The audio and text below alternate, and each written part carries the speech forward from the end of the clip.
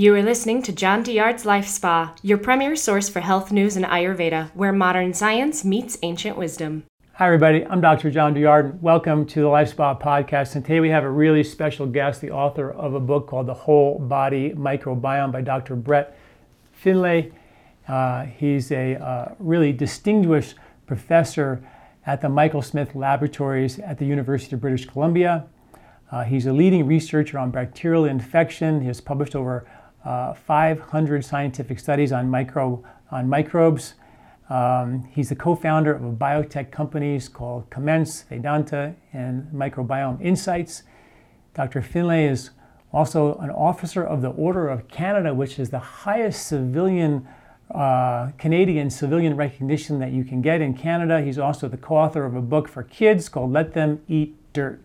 And Dr. Finlay, welcome. This book is quite amazing. I couldn't put it down. There's so much research and just one amazing scientific fact after another. Thank you so much. Welcome.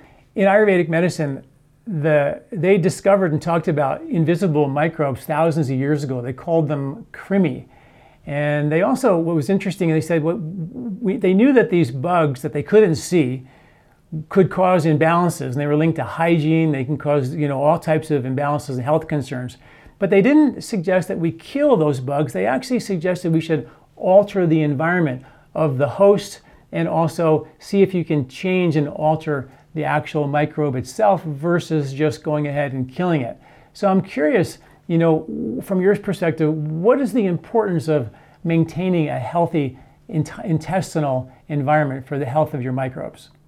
Yeah, well, first of all, thanks for having me. It's real fun to be here. I think, and I'm glad you like the book. It is full of facts. And I felt like you when I was writing it. I could not believe all this stuff. Again, like you, I work in this field. I thought I knew this stuff, but I found so many amazing things about the interface between microbes and human physiology that I didn't know. So yeah, environment. Whenever I hear the word environment, I now think the word microbiome, because we see the world through this veneer of microbes, really, that they're sort of coating us everywhere. And they translate our microbial, the outside world into us. So when you eat, for example, via the food, even touching things, there's a thin layer of microbes between your skin and whatever you're touching. And so I find it amazing they knew about 2,500 years ago. I remember when Anthony van Leeuwenhoek supposedly first found them in the late 1600s, he called them animalcules. And what he did is he swabbed out his mouth and then held it under the microscope, the very first microscope that anyone ever built. And he saw all these animalcules. And he said the most amazing thing, he said, there's more animalcules in my mouth than people living in the Netherlands, which is where he was based at the time. So even then he realized there's all these living things in here. People thought it was nuts that we have all these living things. And as you know, there's as many microbes in and on us as there are human cells, and there's 100 times more microbial genes and human genes in and on us. So when we're looking at each other, we think we're seeing humans, but we're not. We're actually seeing this carrier vessel for microbes in the form of Homo sapiens and all the microbes in and on us. So environment plays a huge role. That's how you shape your microbes. That's where you get them from. That's what's going to change them. So yeah, environment's huge in the microbe world. Should the bugs in our gut change seasonally?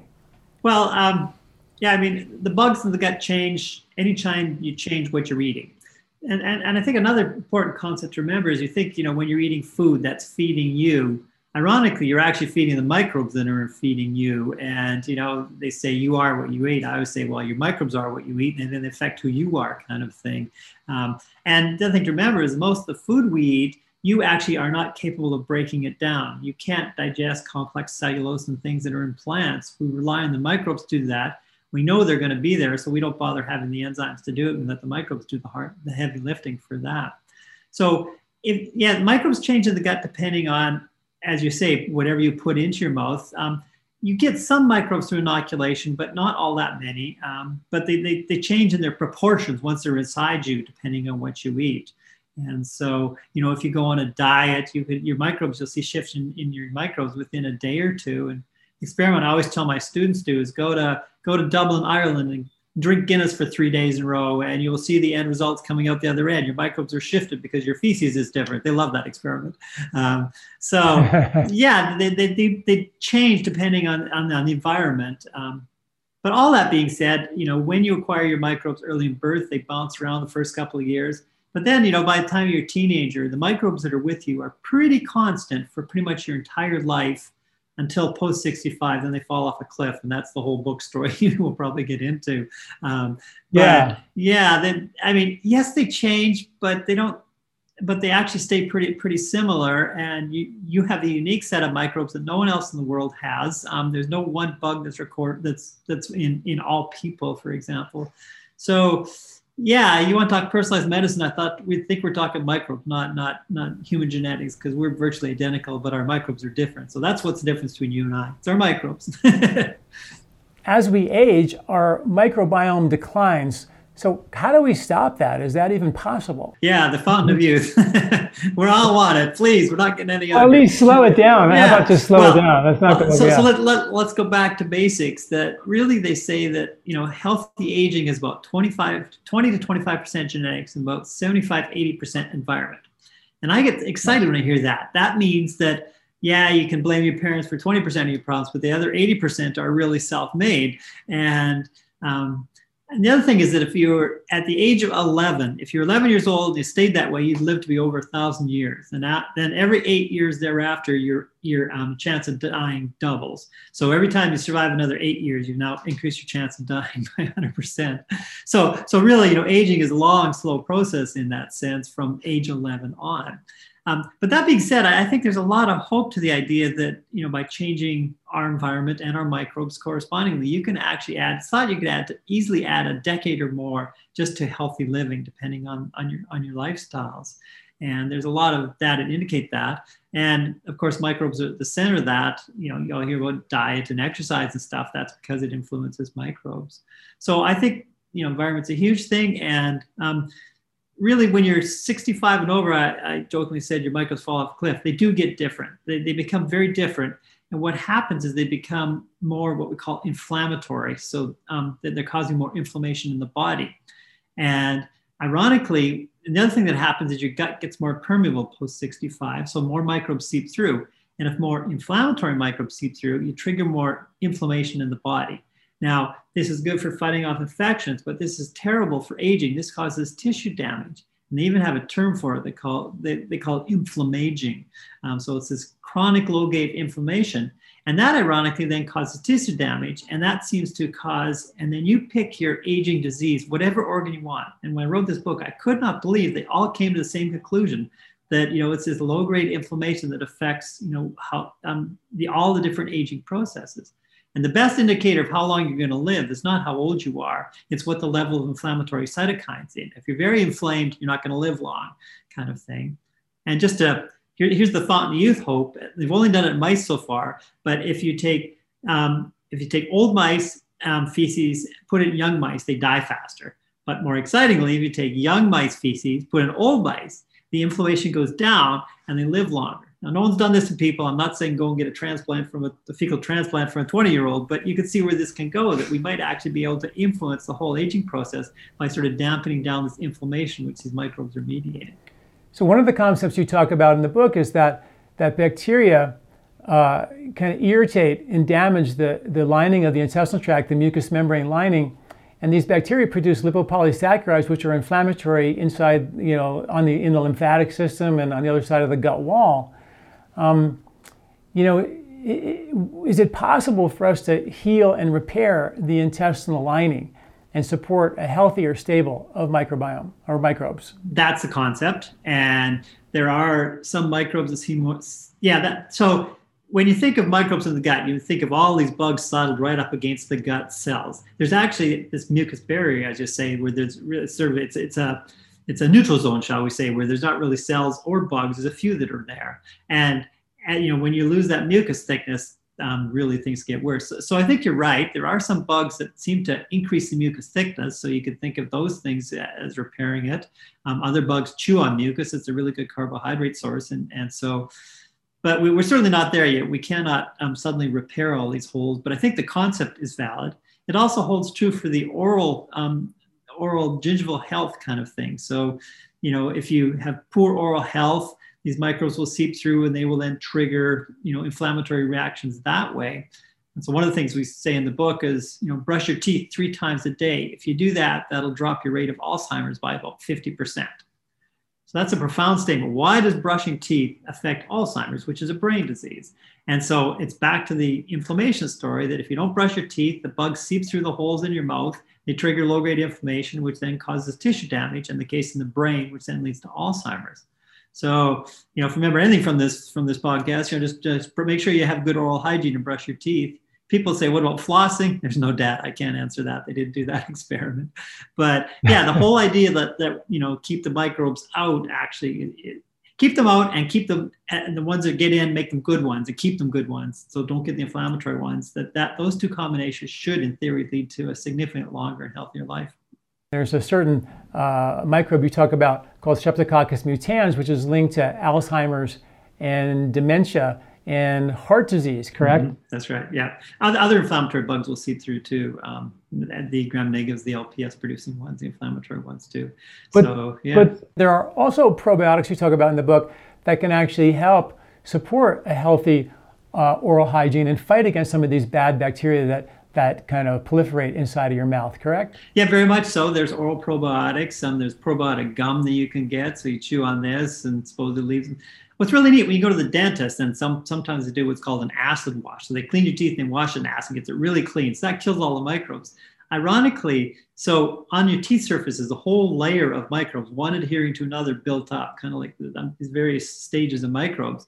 When you get an acid wash and get them cleaned, you're back to square zero. So the order of who's going to adhere to who depends on who sticks first. And depending which one sticks first, you will get a whole different order of microbes stuck to your teeth.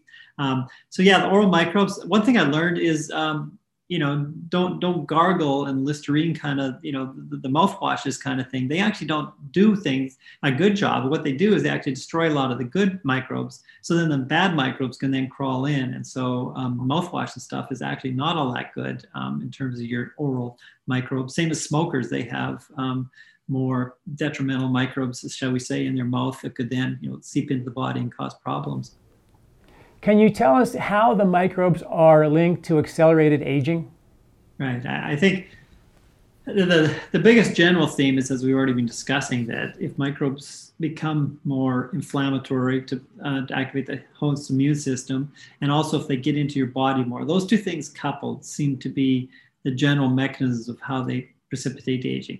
Now, of course, there's many more specifics, like cardiovascular disease. We can talk about that, how the microbes influence red meat breakdown and atherosclerosis. That's a different mechanism. But I think the most general theme is, it's through these having more inflammatory bacteria that are getting into the body more as you age. And just to give you a really good lifestyle example, there's a book called The Blue Zones, which there's 5 areas in the world where people live for a long, long time. And Dan Buettner, the guy that wrote this book, studied these people. And I went back and actually reread that book and put it in the filter of microbes. So what does it take to live a long, healthy life? The first one is diet. So you don't want to eat a lot of red meat, a lot of white sugar and stuff. And so some of these blue zones are like in the Mediterranean. So that's a Mediterranean diet. There's Okinawa, Japan, that's fish and rice and healthy things. Costa Rica, rice and beans kind of thing. One interesting place is Loma Linda, California. I say, well, why does Loma Linda, what's in Loma Linda, California? That's home of Big Macs, right? Turns out many are Seventh-day Adventists there. So the religion says you shall be a vegetarian. So they decrease the red meat. So diet's really important. Next one is the environment. And they live in multi-generational communities. There's little grandkids playing with great-grandfathers and dogs racing through the home. So these elder people are exposed to young microbes. Unlike what we do in elder care is we keep the kids away. I mean, I think we should have babies and dogs roaring through elder care places, as much as possible. Give them young microbes kind of thing. So you want the environment and sort of the community kind of thing. And exercise is important. Now, we all know exercise is good for your heart, but it turns out exercise is really beneficial for pushing your microbes to a much healthier anti-inflammatory kind of combination. And it doesn't have to be marathon running. I mean, just toddling down to the town square to play cards with your buddies or whatever, it pushes the microbes towards an anti-inflammatory type thing. And the last one is stress. So Costa Rica, chill out kind of thing. It's an easygoing place, Mediterranean. Stress is really bad for your microbes. It too pushes them towards this really much more inflammatory type combination. And so, the stressful lives that we're leading are probably not good in terms of the microbes that we're doing, that we should, chill out a bit and enjoy life a bit more. And that actually will help you live longer through your microbes because they're less anti-inflammatory. So I think that's the general theme that I've been able to put together about aging is, you get more inflammatory microbes that really basically make the aging process go faster. So I had Dan Buettner on this podcast. Oh, excellent, yeah. And he also talks about red wine and how all these blue zone cultures and centenarian cultures have that little bit of red wine. And I'm wondering if what the impact of that is on the microbiome. Yeah, so of course that was a major thing we did look at in the book. And there's no doubt a glass of red wine a day, it seems to be good for you. It's part of a Mediterranean diet. There's some studies about how it seems to promote beneficial microbes. They're not all that good, the studies. I think the message is mixed right now. I think there's no doubt a glass of red wine is okay for you, but how it actually works, of course, there's the antioxidant theory type thing. Red wine seems to be better than white wine, and whiskey and hard liquors seem to be further down on the list of being good for you. But there hasn't been overwhelming studies about red wine and if it really does push you to good microbes or not. I think that's still debatable scientifically. You also talk about topical probiotics and the effect of that putting probiotics on your skin can have. I thought that was really exciting research. A little bit. It's still not fully developed science, I would say, but we know that there's just a layer of microbes on your skin. They're more prevalent in the moist areas like armpits and groin than there are, say, in your forearm. But the microbes on your right hand are quite different than the ones on your left hand because, you, scratch your head with one hand and pick your cell phone up with the other kind of thing. So there is we tend to forget there's a whole layer of microbes on the skin. And one of their jobs to do is to prevent nasty microbes from coming in. So, if you're scrubbing your hands 10 times a day, you see this in medical workers who have to wash their hands a lot. They tend to get a lot of skin infections because they've washed off all the good microbes, for example. So, don't take 20 showers a day. The microbes on your skin are actually doing something. So the idea is, could you then maybe add good microbes, beneficial microbes to this? And they've had some interesting results regarding sunburns, and sun is the worst thing you can do for your skin. It basically breaks down the skin and gives you wrinkles and things. And so some of these microbes, I learned I didn't know how they did the experiments. They basically take the buttocks of people, which haven't seen a lot of sun, and they will put a patch on one and then shine a UV light on the other, and that's the zones they test. And they found that several of these seem to have sun protection type effects and things. There's not real strong evidence regarding skin probiotics. There are for skin diseases and things, psoriasis and stuff, probiotics work, but it's still early days in that sense. And the area I really wanted to find microbes is for receding hairlines and baldness. I was really hoping, given that I'm losing my hair, maybe there's bugs that could do this. I learned all sorts of baldness, but I could not find any connections to the microbes, and both going gray and things. So skin's an up and coming area. It's less studied than the gut microbiome, and so we'll see where it goes. And in one study, I thought you mentioned if you put a probiotic called Staph epidermidis on your skin, the science shows it was actually very effective for wrinkles. Is that correct? It does, preliminary. It's early studies. I haven't seen it commercialized. It's not cream you can go out and get and pour Staph epi all over you. Because Staph epi can cause infections too, so you got to watch that. And then in the mouse model, it caused really nice fur and things like this, so enhanced it. So there's hope there, but it's not a product yet. It's a thing of the future, I think. And you also mentioned that taking Lactobacillus plantarum, another probiotic, if you take that internally, that the studies show that actually helps to moisturize your skin. So there is some interesting science I'd love to hear you talk about with regard to the effectiveness of these probiotics for your skin.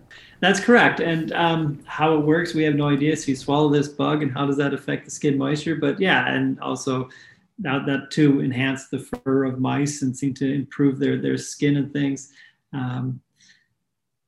But how it all works, and it's a mystery, and it's one paper, but is this real, and is there a product to come? The whole problem with the microbiome field is still really new, and it's really exciting, but it's still a bit of a frontier, and so a lot of things are still being sorted out that we don't know fully yet. But 10 years ago, you never think of swallowing a bug to improve your skin moisturizing, right? But now that we've seen the support, I'm sure people are looking at it, and we'll sort it out. What's your take on these companies that take a sample of your microbiome and then they prescribe a supplement package of probiotics for you specific to your microbiome? My honest take is that it's got a long ways to go before it's really, useful. Probiotics, they're not going to do you any harm, right? That's by definition. So you can take a probiotic like taking probiotics, that's fine. But the bigger question is it going to do you any good or not? And that's where the arguments come.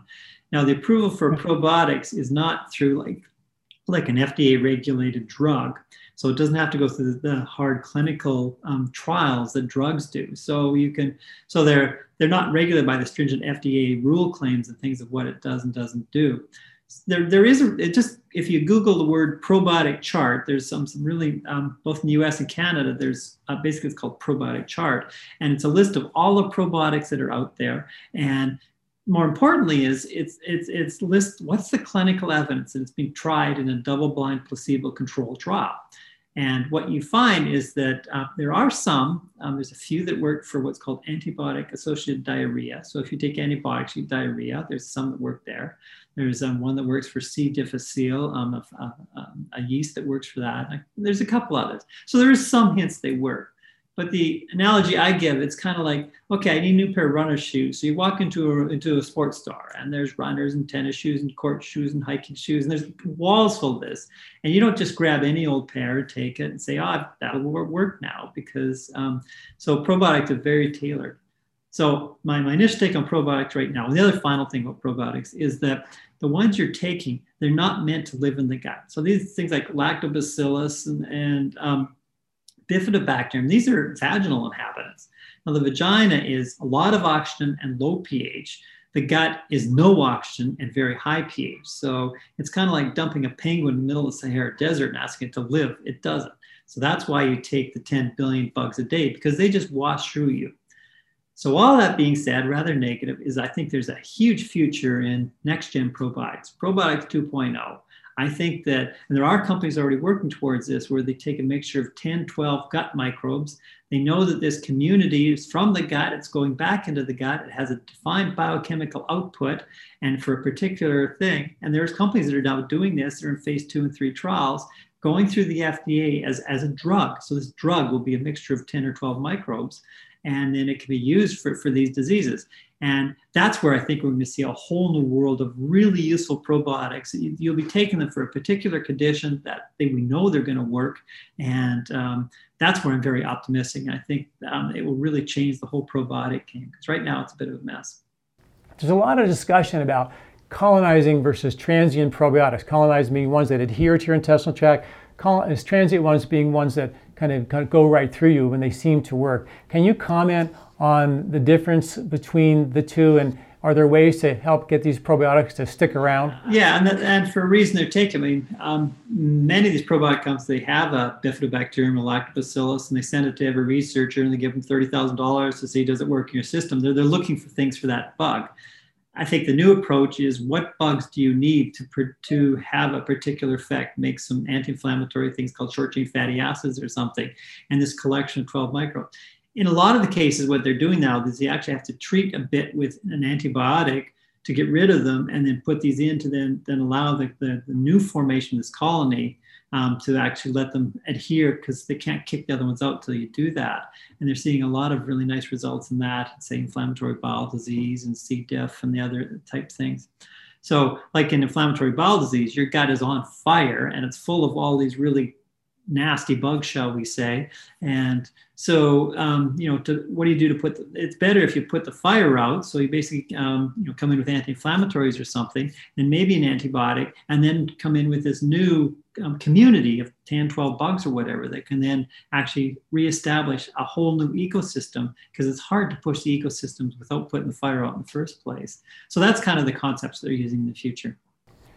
So there's no room for new probiotics to infiltrate your microbiome, because it's a space occupied situation, right? There's no room, right? So if you're going to add new bugs, you got to get rid of some other bugs to make room for them. That's right? Isn't that what you talked about? That's very accurate. And there's competition for what you're adhering to. And then also, like in the gut, so let's take our friend E. coli. So when you grow it in a lab in a nice warm beaker full of nice warm broth, it divides in 20 minutes. inside the gut, it's at least 24 hours. It's really tough slugging because there's so many other bugs competing for it. It's just a paste of microbes. So it's actually, we tend to think, oh, a nice warm gut, it's a great place. It turns out it's already full. And as I tell my students that come into lecture, it's kind of the lecture theater's full. There's no place to sit down. If you take an antibiotic, you clear out half the students, then there's lots of places these pathogens are going to jump in and sit down. So it is tough slugging. It's hard to get in the gut because there's so many bugs there already. We tend not to think like that. So, if you're going to get some to adhere, you kind of have to make some seats so they can sit down and get settled. You also mentioned that probiotics have a powerful effect on supporting our detox pathways. And I'm wondering, do they play a role in helping us break down pollutants? They play a huge role. They also play a role in the environment. I mean, you think about oil spills. I mean, the microbes break down all that oil. Microbes, they're just chemical machines that are very good at breaking down, molecules. And if environmental pollutants are just molecules to them, and they just, hey, this is a carbon source, and they break it down. So yeah, they can sort of detoxify it that way. And so I have not seen any probiotic you take particularly for, environmental contaminants, but I think the concept is there. And this goes back to just the whole, what's a healthy ecosystem? I mean, the Amazon, we know the more species, the better kind of thing. And I think that applies to the gut too. The more species of microbes you have, it's a more diverse ecosystem. You have a better chance of having microbes there that could break down that particular compound should it get into your gut, and they would then metabolize it for you. So that's why you kind of want to have a good ecosystem of your bugs. Other than what you've already mentioned, are there other ways that we can help support microbial diversity, getting more diverse bugs in our gut? Yeah, so we've talked about some of them, of course. I think diet is a big one. I think we tend to underestimate environment too. I mean, just being outside. You think of how we live these days. I mean, we're in a sterile cubicle in front of a screen. I mean, that's not how our ancestors were living. They were wandering around outside, sleeping in the dirt with the animals. And I worry about how our, quote, modern lifestyle is so detached from microbial exposure. I think, that we know that really impacts kids and things in not getting the microbes in that sense. So I think, going outside and having a dog in the house, for example, what does a dog do? It goes outside, rolls around, gets dirty, comes in, licks everyone, dumps the dirt everywhere. The kids lick the dog and slobbers all over you. This is a terrific way of getting outside microbes into you, actually. And our studies and others have shown that we can tell who's got a dog in the house based on the identification in the kid's feces of basically dog microbes, because the dog brought them in, kind of thing. So yeah, there are those kind of things. I think really thinking hard about if you're using antibiotics. Now, sometimes you need them, and if it's a life-threatening disease, for sure use them, but don't take antibiotics. I've got a cold, it's viral, but I'll take antibiotics anyway. They can't hurt. I think we're now realizing they can hurt, and antibiotics do a really bad number on your microbes. They kill, I'd say they carpet bomb the microbes. So they don't just kill the one that's causing the problem, they kill everything else around there too. So, decrease antibiotics. And just generally, I think, rethink how you live, incorporating your microbes into those thoughts. And there's many day-to-day things you can do that will actually help give you a more beneficial composition that should, in theory, help you in the long run. Based on your research, is there a current strategy to help folks, take or not take probiotics after or during antibiotic therapy? It's surprising. I keep trying to get infectious diseases doctors and students interested in this because I think there's a huge thing. So if you have to take antibiotics, let's say you have an infection, you really need the antibiotics, you take them. It screws up your microbes, but then they go back to kind of just about where they were before. One course is not too bad, but then you have to take a second course for some other reason. They get further and further away. And basically, the more courses of antibiotics you take, the further away from normal you get. And then in terms of repair, we have very few tools. I mean, there's those probiotics I said about for antibiotic-associated diarrhea. I think it's the old-fashioned ways of diet and just trying to, just establish your microbes as best you can back to normal. But no, unfortunately, there's no magic pill. And I truly wish there were, because antibiotics are a wonderful drug, but they also do have significant side effects on the microbiome. I mean, increased use of antibiotics causes increased rates of asthma, diabetes, obesity, you name it. Alzheimer's being associated with antibiotic use. I mean, you name it. So yeah, use them wisely. We are being told to take probiotics while we take antibiotics. Now, is there any science behind that? There's a little bit for, like I said, for antibiotic-associated diarrhea as a side effect. It decreases that. But if you take an antibiotic, if I take this one bifidobacterium, would I now make my microbes completely normal again? There's no data for that. They don't really seem to do much in that sense. We don't have a magic pill that contains, I don't know, 15 microbes, gut microbes. You take an antibiotic, you take this after to recolonize. So unfortunately, you're left with, what you eat and ingesting microbes in your mouth and hugging and kissing your spouse or whatever, trying to acquire more microbes that way. You also talk about a healthy microbiome supporting healthy weight management and blood sugar issues. Yeah, I think this is a great topic because I think it takes us in the whole concept of personalized medicine and personalized diets. So yeah, they play a big role, and we know that if you do a fecal transfer from obese mouse, you can transfer obesity to thin mice, and vice versa. They play a big role in that. And as you know, obesity is really a precursor to type 2 diabetes, and that's the big epidemic in our society: is the obesity, the insulin resistance, which then leads to diabetes. So a major cause of this are what we call glucose spikes, and basically these are bad. You don't want a lot of glucose spikes happening. So there was a group of Israeli researchers that did a big study where they made people wear glucose monitors and then just monitored everything they ate and their microbes. And then they sequenced all their microbes and they plugged it in the computer and used artificial intelligence to basically come up with an algorithm that would then correlate particular microbes with particular glucose spikes. And so some foods that you eat might cause a glucose spike, others might not. And they then took this further. They eventually formed a company. It's called Day2.com, DAYTWO. And this is a really cool company because you basically send them a sample of your feces. They analyze that. They do a dietitian type study. And based on that, you'll get an app on your phone that you could then plug in what food you're eating, and it will tell you a score of whether that's going to cause a glucose spike or not. And bottom line, it works beautiful. And it's a terrific way of avoiding these glucose spikes if you follow these things. And you also get weight loss out of it. And they just have a paper coming out, I think, next week showing it works really well for pre-diabetics. They compared this personalized medicine microbiome to the Mediterranean diet, which is the classic diet for this. And it just blew the Mediterranean diet away. It just really decreased all the glucose spikes and worked really, really well. So I think that's the future of dieting, really. You and I have different microbes, and I'm sure you and I could eat the same thing, and one would cause a glucose spike and one of us wouldn't the other. We know some people can eat ice cream and never gain weight, and other people just look at it and gain weight kind of thing. Maybe it's because of the difference in the microbes. So the idea of getting your microbes analyzed personally and then telling you what you should and shouldn't eat, all the studies that's been done by independent groups around the world now are showing that this actually works. And it's a personalized diet in a sense based on the microbes, and it works really well. So I think there's a huge future there for, as you say, this major problem in our society. I am familiar with Day2. I actually took their program. I'm also familiar with Viome. I did both of those. And I really like the Day2 better because it was based on that original Israeli research, which is pretty profound. And it's been replicated in Oxford and Stanford and Mayo Clinic, several other studies.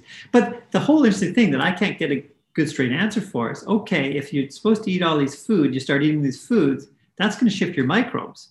Then what? Like, you've now gone to a day, so now you've shifted your microbes. Should you get reanalyzed? Or what's it going to tell you then? Which is kind of what you saw with Viome. So that's the elephant in the room that I have not seen a good answer to yet. But all the studies show that Day2, if you're going to go that route, that's the way to go from what I've seen. So when you change your microbiome with food, say seasonal food, you're actually changing the surface level of the microbes, but the core level of your microbiome always stays the same. Is that true? But yeah, sort of. Yes, you're correct. But I think the whole problem with this field is we're thinking about microbes, and we should be thinking about what they do. Which, instead of having X number of microbes in your gut, you need 10,000 biochemical reactions to happen. And it doesn't matter whether microbe A or microbe B is needed to do this, as long as it happens, it doesn't matter. And I think that's where we're having problems right now, because the field is full of us microbiologists, and we screw things up. So we want to put microbe names on everything. Ones you can't pronounce is even better. I think if we think of in terms of what molecules they're making and what are they functionally doing biochemically, then it actually simplifies what they're doing, and that's why you can have such a diverse microbiome, yet basically the same function. I mean, if you believe in biology that important things are conserved, which most biologists believe that, then why the heck do each of them have different microbes? We should conserve them, right? And so I justify this by saying, well, we're different microbes, but they're all doing the same thing. And so you can have these biochemical pathways. And as long as it's covered, it doesn't matter which microbe it is. So that's how I justify it in my own mind anyway. So can you tell us like how important breastfeeding is, vaginal birth is with regard to the microbiome? And what if you weren't breastfed, or you had a cesarean section? Are there any studies on the long-term implications of that? Well, another book I wrote, Let Them Eat Dirt, was all about that, how to have your kid, what happens. We discussed these exact things. So yes, ideally, for example, being born vaginally, you have a 25% less chance of getting asthma, about 30% less chance of getting obesity. That's because the early life microbes you pick up on the way out compared to a C-section. Breastfeeding, same kind of numbers for asthma and obesity kind of thing. So you want to do those things, but 10% of women have to have C-sections medically. 25% or so actually do by choice and things. So the question is, how do you repair your microbes in this sense? And this, again, I mean, there's many people that are functioning in this world just fine that were born by C-section. They were fed formula. Yet they're just perfectly healthy people, right? So it's not certain doom. That said, we know the early life microbes affect how the immune system develops, which leads to asthma and allergies kind of thing, and the obesity type setup. So what you want to do if you are born that way or you can't breastfeed is you want to think about, well, how can I supplement these microbes in other ways, such as a dog in the house, such as changes in diet, such as I don't know, kissing your kid on the lips or something kind of thing to transmit the microbes. Breastfeeding is important because we all know it transmits the maternal antibodies to the kid. Well, it turns out it also transmits microbes. And these are microbes that break down breast milk. So ironically, by breastfeeding, not only are you getting the breast milk nutrients, you're getting the microbes that actually do this. The other reason you want to have a vaginal delivery as possible, this is a great way of getting vaginal and fecal microbes. And ironically, it's gross as heck, but that first dose you take of these microbes is really important for getting the microbes that you need as you grow. And again, the vaginal and fecal microbes are really good at breaking down breast milk. And so these are the ones you want to get.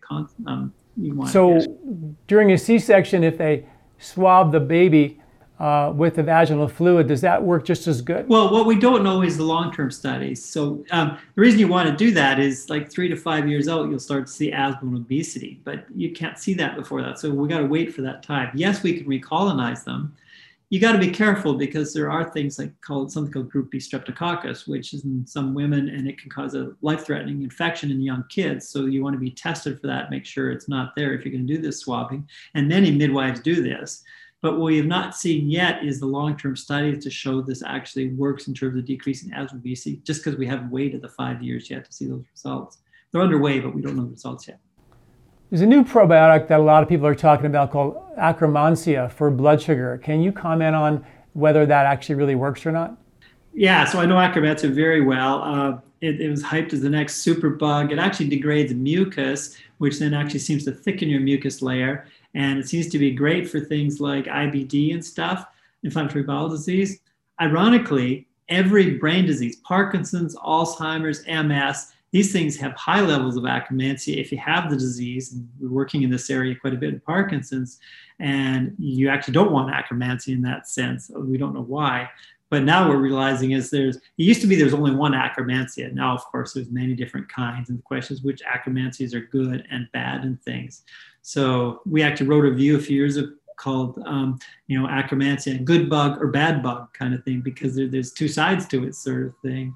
And so, yes, I've heard of it. I think, again, we just, got to know what strain we're talking about. What does this one particular microbe do? Because there's many different kinds of Akkermansia, which we didn't know before. And but in terms of intestinal disease, it seems very, very promising in other diseases. But like I say, brain diseases, it seems to be the number one candidate to predicting that disease in a sense. So two sides of the coin.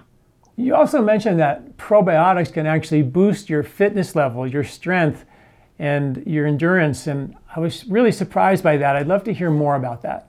Yeah, I'm still on that. But that's what the studies were starting to show. I mean, they did these studies about, they did some studies when you would swim animals to exhaustion in like rats and things in these water chambers that depending on the microbes, some would swim some better than others. And then the germ-free that had no microbes, they exhausted by far quicker, and they just gave up much earlier in terms of swimming than those with that. Yeah, I think we're still at the early days in terms of how they really affect, muscle physiology.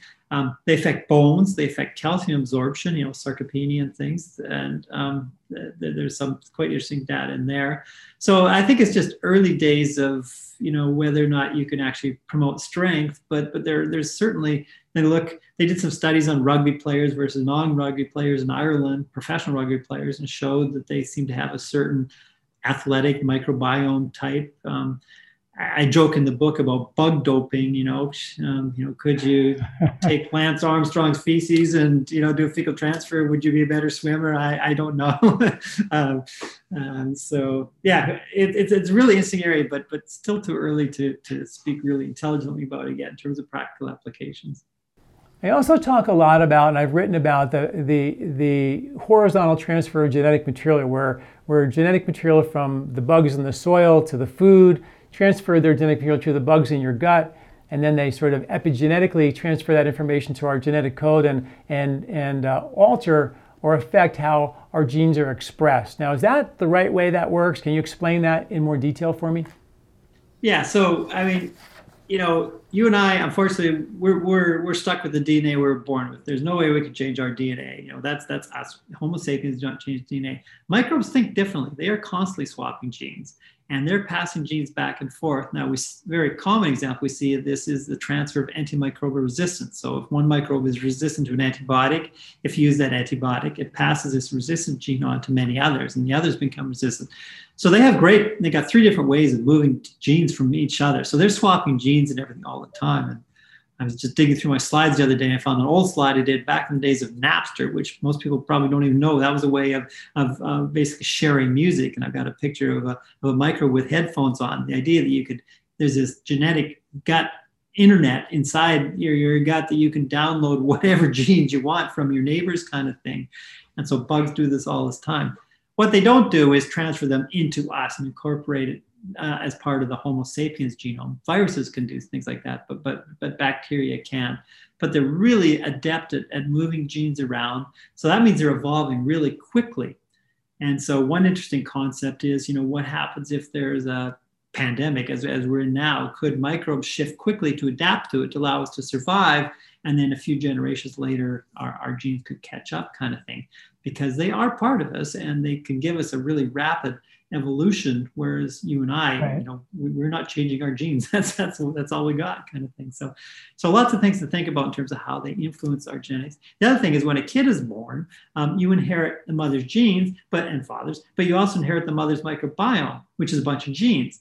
So is the mother actually passing her genetic material along from her microbes into your microbes? So that's a different kind of genetic inheritance we tend to think about. So very interesting thing to think about as you pass genes along. You're actually passing microbe genes along too. Okay, so the DNA never changes, but the effect of the horizontal transfer of genetic material from one bug to the next can have an epigenetic effect on how our genes are expressed. So that's exactly how it's happening, correct?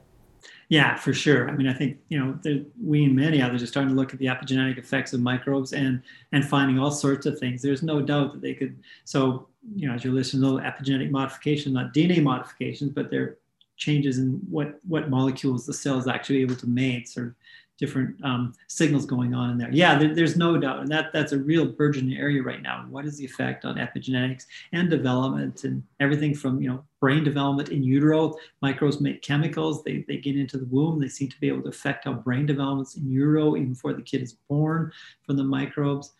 So yeah, again, unfortunately, it's early days. Don't have all the answers, but fascinating areas that people are starting to look into and find all sorts of interesting things. So something that you mentioned at the very beginning of our interview was that, these bugs in the soil are like feelers out there, and they seem to carry genetic information that's horizontally transferred into us. They carry this microbiome blueprint that gets kind of inoculated inside of us. They seem to be feelers of the outside world that help tell our body how to prepare for the glyphosates and the toxins and the pollutants and the stressors that are coming down the pike. Is that how it works? Yeah, it's an excellent chain of events. I can't cite the studies that prove it, but I can't cite the ones that disprove it either. But that's what we're thinking. I agree. That's exactly what the common thought is, how this is working. And so everyone's not working to prove it or not. For sure. That's probably how it works. We've got to show it. So we've been talking to Dr. Brett Finlay. He's the author of an amazing book called The Whole Body Microbiome. I really love this book. It's just loaded with one scientific fact after another after another. I highly recommend you read this book. And Dr. Finlay, thank you so much. I would love to have you back. This has been a really inspiring interview. Hopefully we'll do this again. Thank you so much. Thanks for being here. This recording is brought to you by LifeSpa, where ancient Ayurvedic wisdom meets modern science. Get access to free health video newsletters by Dr. John at lifespa.com. These statements have not been evaluated by the FDA. These products are not intended to diagnose, treat, cure, or prevent any disease.